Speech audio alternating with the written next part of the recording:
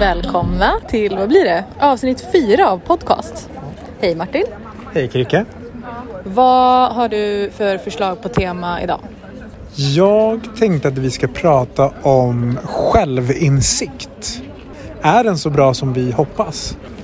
Om man ska bryta ner självinsikt handlar ju om att hur väl man känner sig själv. For the good and for the bad. Förstår du vad jag menar? Ja, jag tänker att självinsikt kommer med en stor portion ansvar. Man liksom blir medveten om kanske sitt privilegium eller sitt överläge i en situation.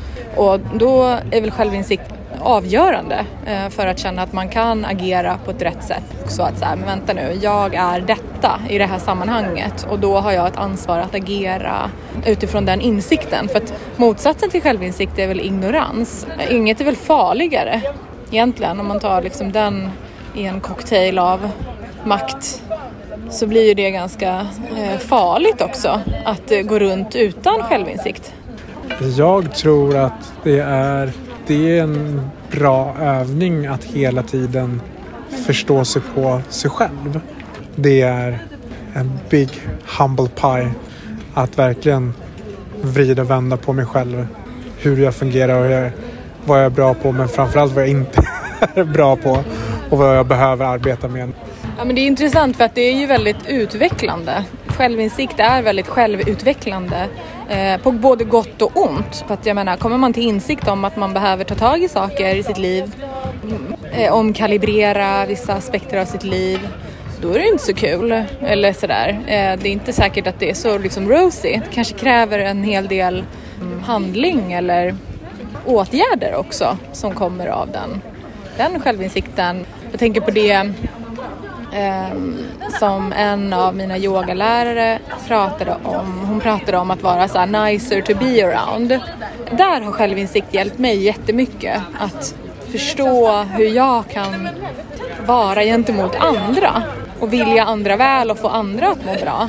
När jag möter den här personen, vad tycker den om?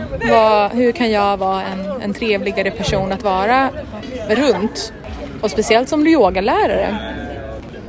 Yogan har ju varit väldigt bra att träna min självinsikt. Att det är ju väldigt, från mitt perspektiv, att yogan är ju väldigt mycket att gå in i sig själv.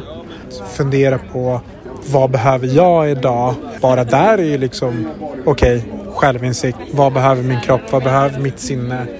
På det sättet tycker jag att yogan har ju varit en otroligt hjälpmedel i att skaffa självinsikt i hur både min kropp fungerar men också dagsformen.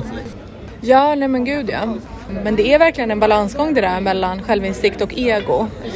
Att det kan lätt övergå till divaliteter. Ja, men så här fungerar jag. Och så liksom blir det som att man går runt med så här airbags och bara, nej, nu ska jag ha det här. Och så censurerar man bort allt det onda och ska bara ha det gött.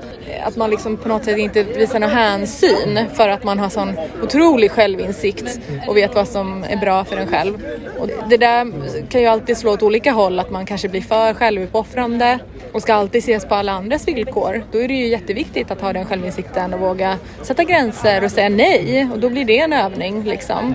Men om man är jättebra på det och liksom låter sitt liv dikteras av ens egna viljor och behov, då kanske det är läge att lyfta blicken och tänka, hur ska jag bli trevligare att vara med för andra? Att man liksom då kanske är redo just att börja ta hänsyn till andra och hjälpa dem i deras självinsikt.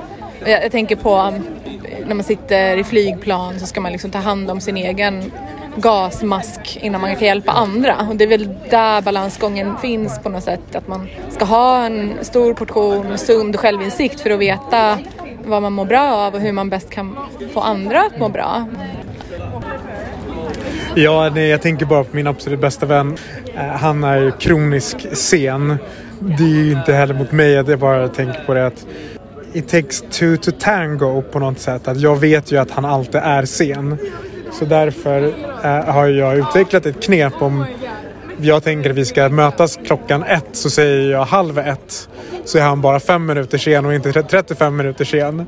Exempelvis. Så det är ju en del i självinsikten också. Jag vet att han är sån. det hjälper inte att jag går där och blir sur för det, för jag vet att han inte menar något illa. Men jag tänker också det du sa, fortsätta med kommunikation, att du kan ha hur bra självinsikt som helst, men det hjälper ju inte om du inte kan kommunicera det. Ja, men det är väl fantastiskt, liksom, ju mindre man kan känna sig missförstådd och ju mer man kan känna sig förstådd. Och just det där med liksom, hur man ska förhålla sig till andra människor. Vad skönt för liksom, din så här, inre frid och så här, peace of mind. Att veta att hur ska du se till att du inte blir sur på din kompis som blir sen. Det är ju fantastiskt. Snacka om självinsikt. Snacka också om att ta kontroll över det man har kontroll över. Liksom. För att jag menar, vi lever och verkar i en värld där vi verkligen behöver hitta sätt och verktyg att deala med varandra och hitta förhållningssätt.